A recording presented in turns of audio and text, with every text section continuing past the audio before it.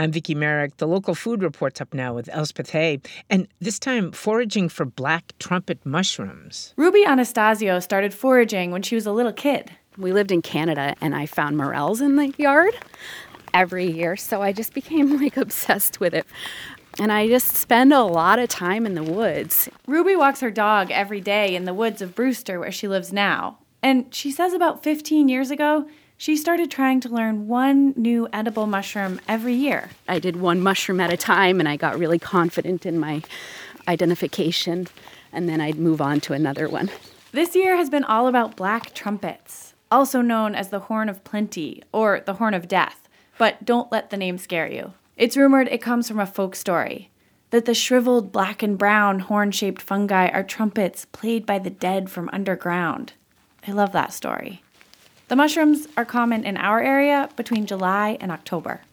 Okay, so we're getting close to my spot, and I find the black trumpets are really tricky to spot because they are the same color as the leaves. They're dark, and they grow along trails. I find them along trails that have mossy edges. That's my trick. So right here, I've found quite a few black trumpets on this hill here. Let's see if we can find any. The hill is covered in bright green sphagnum moss and black decaying oak leaves. Oh, this is a big one. So here's a big one. See that? Very cool, huh? And they're almost purpley on the underside, huh? Yeah, they have a grayish hue to them. There's another beautiful one. Look at that. Oh my gosh. It's gorgeous.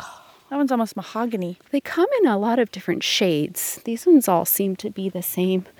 But I've seen them light brown and blonde even, lighter grays. And how would you describe the texture? It's definitely rubbery, but they're thinner than most mushrooms. It's amazing how well camouflaged the black trumpets are against the forest floor. They're considered a choice edible. The rubbery texture holds up well to drying and softens with sautéing to release the mushroom's rich, fruity, earthy flavor. Black trumpets tend to grow in association with red and white oak trees, and, as you heard, sphagnum moss. And Ruby says she usually finds them at low elevations near wetlands, where there's plenty of moisture in the soil. The good news is black trumpets have no super close lookalikes, so they're relatively easy to identify.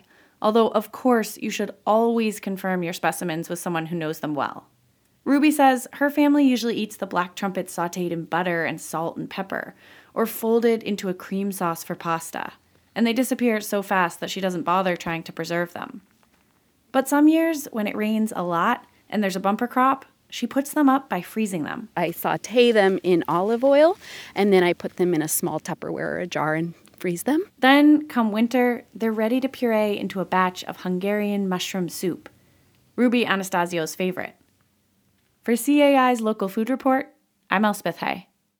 We've got a picture of black trumpet mushrooms and a link to that recipe for Hungarian mushroom soup, all on our website at capeandislands.org. The Local Food Report is edited by me, Vicki Merrick, and produced by Atlantic Public Media in Woods Hole. Thanks for listening.